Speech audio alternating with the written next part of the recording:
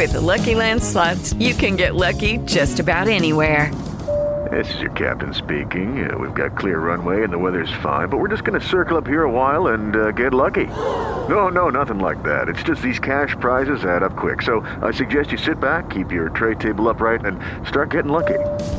Play for free at LuckyLandSlots.com. Are you feeling lucky? No purchase necessary. Void where prohibited by law. 18 plus terms and conditions apply. See website for details.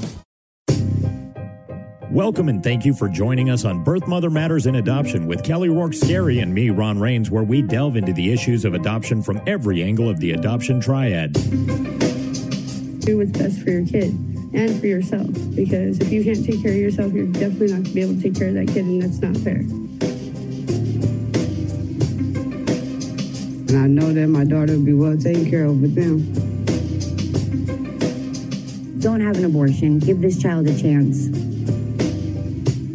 All I could think about was needing to save my son. My name is Kelly Rourke-Scary. I am the Executive Director, President, and co-founder of Building Arizona Families Adoption Agency, the Donna K. Evans Foundation, and creator of the You Before Me campaign. I have a bachelor's degree in family studies and human development and a master's degree in education with an emphasis in school counseling. I was adopted at the age of 3 days, born to a teen birth mother, raised in a closed adoption, and reunited with my birth mother in 2007. I have worked in the adoption field for over 15 years. And I'm Ron Rains. I've worked in radio since 1999. I was the co-host of 2 successful morning shows in Prescott, Arizona. Now I work for my wife, who's an adoption attorney, and I'm able to combine these 2 great passions and share them on this podcast. Today, we're going to be talking about Child Protective Services, Department of Child Safety. It's the same entity, but different states refer to CPS or DCS under different titles or different names. Right. So that being said, we're going to be talking about Child Protective Services, which is the more universal term, but in Arizona, it is DCS. Now, again, the state laws differ state to state in terms of what the regulations are for removal, reunification, and so forth. So we are primarily going to be talking about Arizona. However, these will be applicable to some other states and so forth. This is to give you a general and broad overview of how intervention from Child Protective Services, which is how I'm going to refer to it rather than DCS, because it is more familiar known as Child Protective Services, how it impacts adoption when they intervene or join into the decision-making behalf. And we're splitting this up into 2 parts because this is really a big topic. It's a topic that we have not, as a podcast, directly and wholly addressed. And it's an important topic because we do see mothers that ultimately do choose to let the state take custody of their child rather than place for adoption, even when they have an adoption plan. So because this can and has happened across the United States, I think it's really important to make sure that our listeners have an understanding of what's going on, the whys, hows, whens, what, and wheres. So jumping into that, sometimes when women are experiencing an unplanned pregnancy, there's not always a favorable option. In other words, they have an unplanned pregnancy, they have chosen life, so they've chosen to not have an abortion, which we very much appreciate and applaud them for.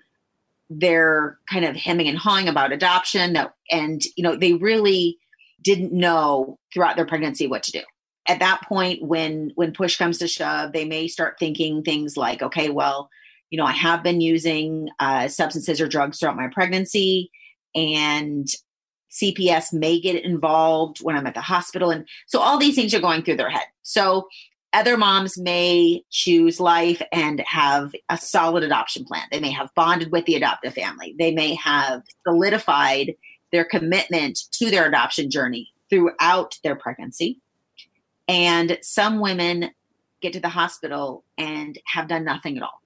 They have not made an adoption plan. They didn't even entertain the thought that CPS may become involved in their life.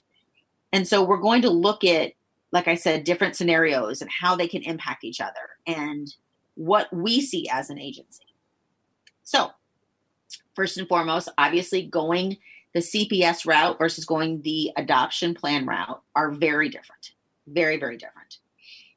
In some instances, we have seen birth mothers make the decision to work with DCS while others choose to continue along their adoption plan. And it's a personal choice. And we need to make sure that, like I said, we explain why, how, what, when, and where. Because if you're an adoptive family and your birth mother, whom you've been supporting and working with, and you've been building this relationship, chooses DCS after she delivers at the hospital, that can be devastating and confusing, and you may very well be looking for answers. And hopefully today we can provide some. That's what we're here to do. That is what we're here to do. So when a birth mother chooses to make an adoption plan, it is presumed that she will follow the course of her intended and her commitment to her adoption plan. However, we have seen situations where CPS will step into the birth mother's room, the hospital room, after she delivers, and explains to the birth mother they are going to take custody of the baby, and the baby will be leaving the hospital with CPS rather than leaving the hospital with the birth mother. If that happens, and the birth mother has not told the hospital social worker or the CPS worker, hey, I have an adoption plan, then the DCS worker at that time may have no knowledge of her adoption plan. This is where the agency or attorney can step in and say, hey, wait, mom has an adoption plan and she's not planning on taking the baby home. Again, this can kind of throw a monkey wrench in, because when you are a birth mother and if you have an adoption plan and it's your commitment in your head, you're 100%, almost like going through a maze, like, where you're going, exactly what's going to happen. And then all of a sudden, bam, you hit a wall. Like, right. Wait a minute, I didn't see that coming. When people say CPS, Child Protective Services, a lot of people, I would say maybe even most people who are not social workers or who have not had experience or have a good understanding kind of get that cringy feeling inside, like, oh, they're going to take my baby, or, oh, yeah, what's going to happen now? I don't want my baby going into foster care. I don't want my baby going into, a group home. Or, everything starts to flood their mind. Right. And at this point in time, like you say, they're in the hospital and emotions are running high as it is. So I'm sure everything is confusing. Right. Absolutely. We're going to actually back up a little bit and talk about why CPS may even get involved.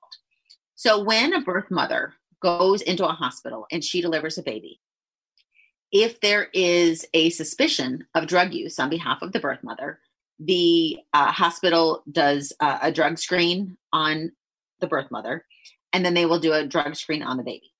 If either of those test positive, they will do a call to the child abuse hotline, as they are a mandatory reporter.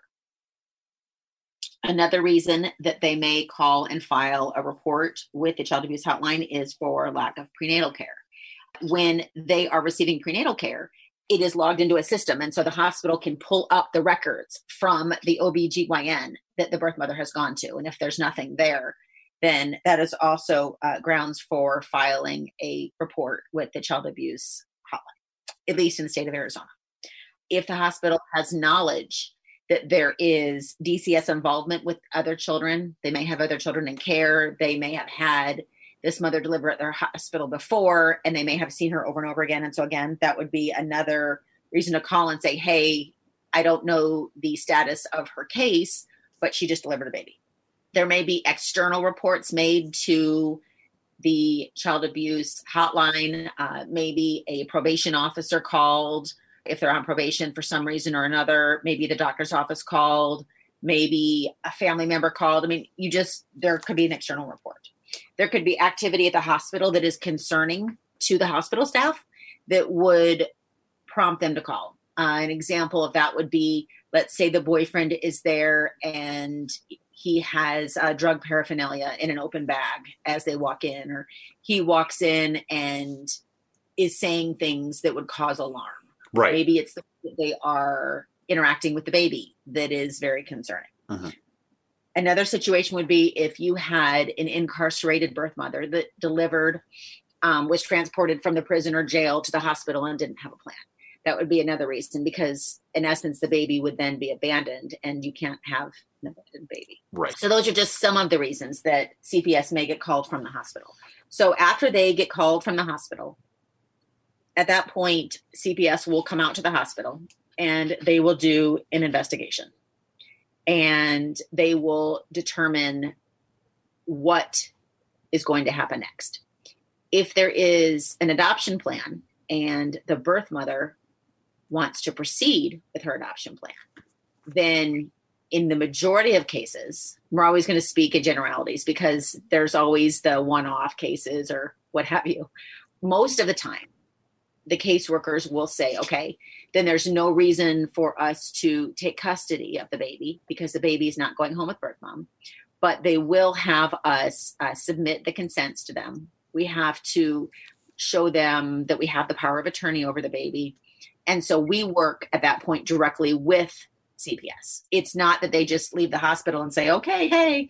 And so if a family was to take the baby home before the 72-hour mark and the birth mother changed her mind, at that point, what happens is, and doesn't sign consents, then we have to go and pick up the baby from the adoptive family and hand the baby over to CPS. Now, how often does that happen?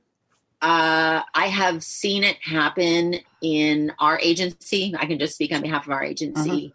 I have seen that happen where the baby was with the family and we had to return the baby to CPS 2 or 3 times in 16 years. Okay. So that's not often, but more than you'd like anyway. Exactly. Right. One would be more than I would like. Yep. Again, we have to work with DCS. We're on their timeline. So a birth mother can sign as early as 72 hours. Obviously, if she's under the influence of any medication or substance, we cannot have her sign until she is of sound mind and not under the influence of any external substances. So that can delay the signing. But DCS wants those consents right away.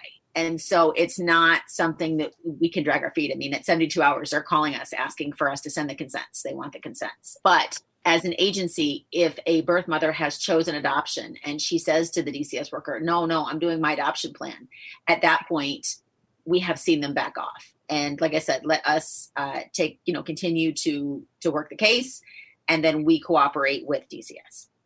And we have seen birth mothers really struggle. Sometimes you can have a birth mother with the most solid of adoption plan, and DCS comes in. And it used to be the case where if a birth mother tested positive or baby tested positive, no matter what at that point, really, the baby wasn't going home with mom. And we had found that at that point, it was almost like, okay, well, if DCS gets involved, then her adoption plan, it almost builds a stronger case for her to proceed with it. But that has since changed with all of the, family first, family reunification. And so that is not always the case anymore. So what is family first and family reunification? Family reunification and family first are pretty much the same. They've retitled it. Basically, they are trying to, as a state, do everything they can to preserve the family unit. So even if they have to take custody of the baby, or they do allow a birth mother who is drug exposed to take the baby home, it's, with a safety monitor, a 24-hour safety monitor in the home. It is trying a reunification plan. That's something we're going to talk about in a little bit, but in a nutshell, it is the hoops that a birth mother will then have to jump through in order to reunify with her baby. Because if you have a newborn, the amount of time that you have to get your act together and comply with the requirements that the state has imposed is shorter, because they don't want to keep a newborn in the state custody. They want the newborn to be in a permanent home. That makes sense. In looking at this, when a birth mother has an adoption plan in place, the question is, why would a birth mother who has chosen an amazing adoptive family, has been in the program, why would they choose CPS? Right. What are the positives and negatives of choosing CPS over an adoption plan? How can the agency or attorney avoid this confusing predicament that the birth mother has been put in? And why does DCS even get involved if there's an adoption plan in place? And the last question that we're going to address as we go on into these two podcasts are in CPS place with the adoptive family that was matched with that the birth mother had chosen, even if the birth mother chooses to work with CPS. So we're going to really tackle a lot of these issues because I think it's really important to understand how this works. You know, as an agency and as an agency director, I will tell you that I am still learning every day. We do try to, get as much training on their policies and procedures as we can. Mm-hmm.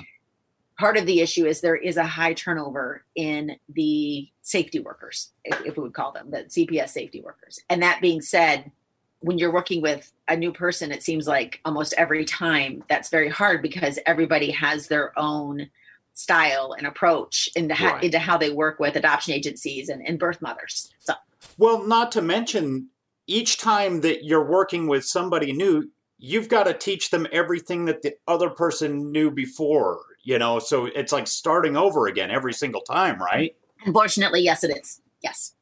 And it's very important to make sure that there is consistency on their part because we're trying to follow their lead because obviously they're a state entity. We're, as an adoption agency, we're licensed by the state, but we still have to follow the rules, protocols, and procedures of CPS. So that's the way that it works. So if a birth mother, we're going to start with the first one. Let's look at factors too. Factors that would influence a birth mother to choose DCS over her adoption plan, both external and internal. So again, when we're looking at something that is hard to understand, one of the main things that you can do to break it down is to look at the external factors and the internal factors. Uh-huh. So what is controllable and what is not? And then that's where variables all come into play. Okay. External factors or variables that may influence a birth mother to choose DCS would be if there was maybe a family member that qualified. So DCS has their qualifications. If there's a family member that is willing to, they still have to pass their background check and so forth. So it's not that they're going to take custody of the baby, place it with a family member or a friend of the birth mother's choosing. That family has to meet certain criteria. And I can't tell you how many times we're waiting, a birth mother is hemming and hawing about, does she place with DCS or does she do the adoption?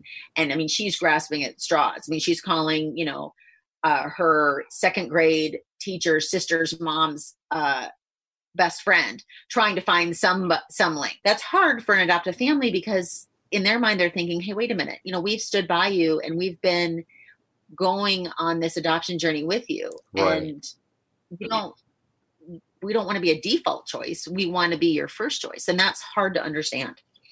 So if there is a family member that maybe the birth mother did not realize would have stepped up and they meet the criteria, that may be a reason. If they have a family member that has her other children and she wants to place with them, sometimes just the way that the reunification plan, which is essentially the description of what a birth mother has to do in order to regain custody of her child. If it is phrased in such a way that it sounds very doable, then a birth mother who came into an adoption program thinking, oh, I'm not going to be able to parent my child anyway, and then listens to, maybe a new unseasoned CPS worker who's saying, oh yeah, all you got to do is this. You can do this. You got this, girl. You got this. Rather than reality of it's a little bit harder than that. Right. Like, these are the things that you need to do. So that's another. So it can just be the wording and the understanding of the way something is presented. Sometimes, unfortunately, a hospital social worker or a hospital nurse may not be pro-adoption. And when DCS comes in, she may have some, influence saying, hey, maybe you can get your baby back. This is your baby. You want to be a mom. And that's really hard because to not recognize what a beautiful and motherly choice adoption is can be very offensive. The other reason that, or another factor or variable that may influence a birth mother to choose DCS would be maybe a friend or family member, or even themselves, who had a child taken into custody and then returned to them. Internally, if DCS shows up at the hospital, a birth mother may have made an adoption plan because she believed in her soul that DCS was going to show up anyway. And this way she would have control over the family the baby went to, and an open adoption, and so forth. And she may not understand that she would be given an option to parent through reunification if she chose to do so. Another internal factor would be the feeling that the baby was removed out of her control, and she willingly didn't, in parentheticals, give her child away. Right. So we don't like that terminology, but that is unfortunately a lot of the terminology that's still used out in society and on the streets. Also, with CPS removing the baby, she will have the ability to commiserate with her friends or people that are in her circle that they took her baby to. Right. So she's part of that group. And there are things that agencies and attorneys can do to try to prevent the element of surprise, to get a deeper understanding of where the birth mother is, to make sure that the birth mother going into the hospital really understands the ramifications of what can happen if you choose DCS and you are not able to complete your reunification plan and you fall short, like what really lies out there. And that's where we'll pick it up next time on Birth Mother Matters in Adoption, with why some birth mothers choose CPS or DCS over adoption, Part 2.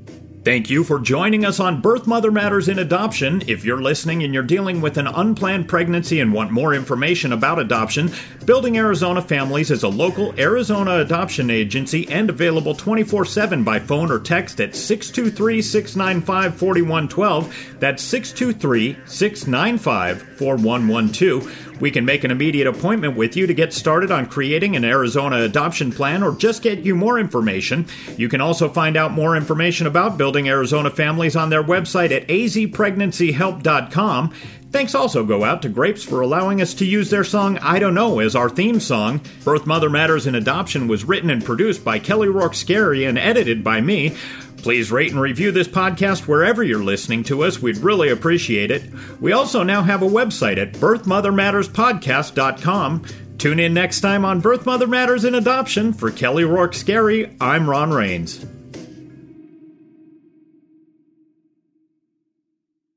Hello, it is Ryan, and I was on a flight the other day playing one of my favorite social spin slot games on ChumbaCasino.com. I looked over at the person sitting next to me, and you know what they were doing? They were also playing Chumba Casino. Coincidence? I think not. Everybody's loving having fun with it. Chumba Casino is home to hundreds of casino-style games that you can play for free anytime, anywhere, even at 30,000 feet. So sign up now at ChumbaCasino.com to claim your free welcome bonus. That's ChumbaCasino.com and live the Chumba life. No purchase necessary. VGW. Void where prohibited by law. See terms and conditions. 18+.